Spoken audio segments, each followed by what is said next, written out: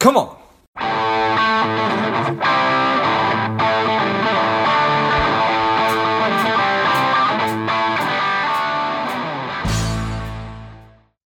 Welcome to Lifeblood. This is George G, and the time is right. Welcome to today's guest, the strong and powerful Neil Bawa. Neil, are you ready to do this? Absolutely, George. Great to be back on the podcast. Yeah, excited to have you back on. Neil is the mad scientist of multifamily. He's a real estate investor with over $500 million in assets under management. I bet that number's higher now. He's a technologist, a data scientist, an educator, and the CEO of Grow Capitus and Multifamily U. Neil, welcome back. Refresh our memories. Give us a little bit about your personal life, some more about your work, and why you do what you do. Love multifamily, and these days love new construction. I like you, George. I'd probably want to do value add followed by value add followed by value add, except the word has turned into an oxymoron. So these days I'm like, well, if everybody in the world wants to buy a value add, I think I'll sell one. I'll just make one and sell one. And I did one of those and two, and then 15. And I now have 22 projects in 10 states in some level of construction. Some of them are leased up. Some of them I'm going to hold for a year before I sell them off. And still doing value adds. I just bought another one of my own value adds. So I had a couple partners in there that wanted exit. So I loved that value add, had no delinquency. So I basically bought it back from them. So still strong on the value adds, but also enjoying the new construction aspect, and the numbers go up much faster with new construction. So yes, we're not at 500 million anymore. We're pushing 900. Just small increase, Neil. Well, we did raise $70 million in equity last year on a fund for new construction, all built to rent, all San Antonio, Austin, my two favorite markets. Nice. So when did you make the decision to go into the new construction? How long have you been working on that now? About 4 years. And okay. Like everything else, it was basically one of those friends we knew that used to do that and had partnered with us on a value add project. And they came to us and we were like, yeah, these guys know what they're doing. We'll partner with them. And then it sort of got the ball rolling. And 12 months after I did that for the first time, I figured, I think I can do it myself. So we went the whole hog, hired the director of construction, the owner's reps, the staff that's needed for all of the zoning, permitting, licensing, on all of those pieces, and turn into a full stack developer. So now we have, as I said, 20 plus projects in some phase of construction in 9 different states. Still love value add. Got it. Nice. All right. So 4 years, 3 years, completely sort of autonomous. And now today, 20 plus projects, 9 different states. As you continue to add, I don't know if the term is complexity, as you continue to add more projects and expand it in different states, is it exponentially harder? Is it a little bit harder? Is it not harder at all? The answer is a very individualized answer. So I am obsessed with structure and process, right? So I'm called a mad scientist because I experiment with different kinds of processes, and when they improve them, I experiment again. There's no such thing as a perfect process. So for me personally, I am working less than I've ever worked in my life. I don't work Fridays. I play golf. I work a 7-hour day, and there are some weeks when it's not 4 days a week. Now, I get about 200 hours a week of work done. And I mean that personally, because I have 2 executive assistants and a director of operations. I meet with them every day. I talk about the goals. I talk about what I need to do, what I need to reach out. And I've implemented systems so that it's still me, but other people are doing the work for me. My favorite methodology is on this phone here, right? There's all iPhones have an app called Voice Notes. Imagine if you wanted to just brain dump the next 5 minutes. And 5 minutes of talking, by the way, is an incredible amount of content. It's like the equivalent of you writing a 4-page email, right? I do that all the time, 3-4 times a day. I'll turn on the voice notes and then I'll speak for 3 or 4 minutes. And in those 3 or 4 minutes, I get incredibly detailed. go here, open this Excel spreadsheet, put this in as cells and columns, call this person, have him fill in this column, blah, blah, blah, blah, blah, blah, blah, right? But I don't do any of these things myself. Other people do them for me. And I can afford to hire them because as a developer, I'm charging massive, development fees, and I've hired people to do those things for me, right? And they come back and they report on a daily or weekly basis to a chief operations officer who reports up to me, reducing my workload. So, I think that a lot of these principles come out of Timothy Ferriss's book, The 4-Hour Workweek. If you read that book and apply it to real estate, you could go all the way down to 4 weeks. I just find that the 28-hour week is right for me, and I don't want to reduce it any further, because then I'll probably be just lounging around watching Netflix or eating too much. Yeah, I'm sure that's what you'd end up doing, Neil. It sounds like it's on brand is doing that. I wouldn't, but you know what I mean, right? I sure. just this is the right amount. I need to work. I've tried to retire. Retirement is a horrible thing. No one should ever retire. So I came back to, what do I want? I want 28 hours and golf on Fridays. There you go. Nice. Well, I certainly commend you for that.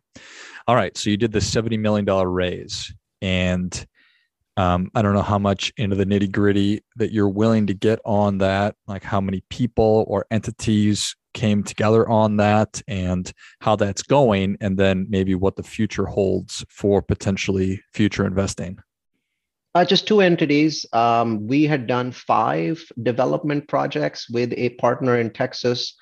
Very, very competent people, very ethical. We'd worked with them through 2 years of extreme stress, COVID, then construction cost increases, then lumber goes up to 3x. So, when you have these kinds of stressful situations, you find out if really your marriage is going to last. Mm-hmm. And this was definitely a marriage that was going to last. So we said, okay, we've done 5 projects. We did a pilot project of 32 units, then 56, then 76, then 96, then 128. It's time to go big, right? So we did a fund. The fund has 8 properties, altogether has 1,200 units. They're all in Austin, San Antonio, Fredericksburg, that triangle in Central Texas. That's very powerful, lowest cap rates in the US. We went to our investors, explained what we were trying to do. It was a blockbuster. We don't have anybody else raising money for us. So we were able to raise $70 million from our investors. And we also, from those investors that gave us $70 million, then raised $30 million for a seed round. And we merged the 2 companies together to form a new development entity called UGRO. So altogether, $100 million was raised. The $70 million obviously is a real estate deal, just like any deal that you've been involved in, George. The $30 million is just seed money for a company to grow and spend as it deems fit. Nice. Okay. So through all of that, happy, healthy, happy marriage, and like any relationship, take the good with the bad, and COVID certainly provided, and you just laid all that out. What are you, as you read the tea leaves, as you look to the next 10 years in real estate, what is it going to look like? Well, real estate itself is about to go through its most transformational change. It's called tokenization. Anyone who doesn't understand tokenization today, I guarantee will understand it a year from now. And initially, you're going to be very, very happy. And there's a reason you should be. And then 3 or 4 years from now, you'll realize, oh, shit, this is going to put me out of business. So tokenization is simply the conversion of all real estate in the world into stock, right? Just like, you exchange stocks, you basically will do real estate tokens. It's coming. It's very rapid. There's over 100 companies at last count, all startups, venture-backed, that are working on this in tokenizing everything from parking lots to, of course, multifamily to new construction. It will hit us like a tsunami, and this is the year it hits in. I've talked to 6 technology companies that are white labeling tokenization for, syndicators such as George, right? All of them have 15 clients, only 2 are live. The remaining 13 go live in all cases in the next 3 months, which means that right now, there's maybe 4 or 5 companies that have tokenized real estate in the US and in Europe. But by the end of Q1, there'll be over 100. That, breaks the dam. and gives people this feeling. So tokenization is a huge change. It would take me a while to explain how this is, but essentially property becomes stock, and people all over the world can buy property all over the world using their phones. And I think that's the big change in real estate. And there's other big changes coming too that we have to deal with, right? So, and it's not good news. And I can tell you this, in the last 10 years, all ships rose, low quality cities with no growth, cities with population loss, their ships rose, rents rose, prices rose. It was like you couldn't lose in the last 8 or 9 years in just about every scenario, right? Bottom line is that time has come to an end, luckily not this year. So 2022 is the last year of the all ships rising cycle. By 2023, you'll have a majority of ships rising, but some beginning to fall. By 2024, you'll have a lot more ships falling for one simple reason. Most Americans do not understand that the United States had one massive advantage over Europe and Japan: strong population growth. It has ended. Okay, so the US's population is growing at a teeny tiny fraction of what it was 10 years ago. 2018, 19, 20, 21, where each year was successively worse. And even sticking people together in homes and preventing them from going out didn't create enough babies. So the demographics of the United States, which have always been one of the strongest in the world, by 2023, 2024, this, we don't have enough apartments, we don't have enough real estate. That story changes to, in some parts of the United States, we don't have enough real estate. Today, it's everywhere, right? That story is going to change. It has to change. Fascinating. So the story is going to change. We'll then have plenty of real estate, or perhaps we'll have the right amount, and then it'll flip. And not plenty. Yeah. Plenty takes a long time, George. But I think what we'll have is there's going to be some balance between supply and demand in a number of metros. And then there's going to be some metros which still continue to grow at absurd rates. Like, for example, I'll give you an example, right? So the Marcus and Millichap report, which is one of the most important ones in our industry, came out yesterday. It's the one that has 50 different metros and has a page for each, right? So it's one of the most biggest detailed reports. Austin is ranked the fastest growing city in the US for population. Phoenix is in there at number 3, I think. So obviously those cities doesn't matter to them, right? Because they have massive, in-migration. So they're protected, and their population growth levels are still going to be absolutely phenomenal in 5 years. It'll take them 10 years to slow down to the rest of the US's level.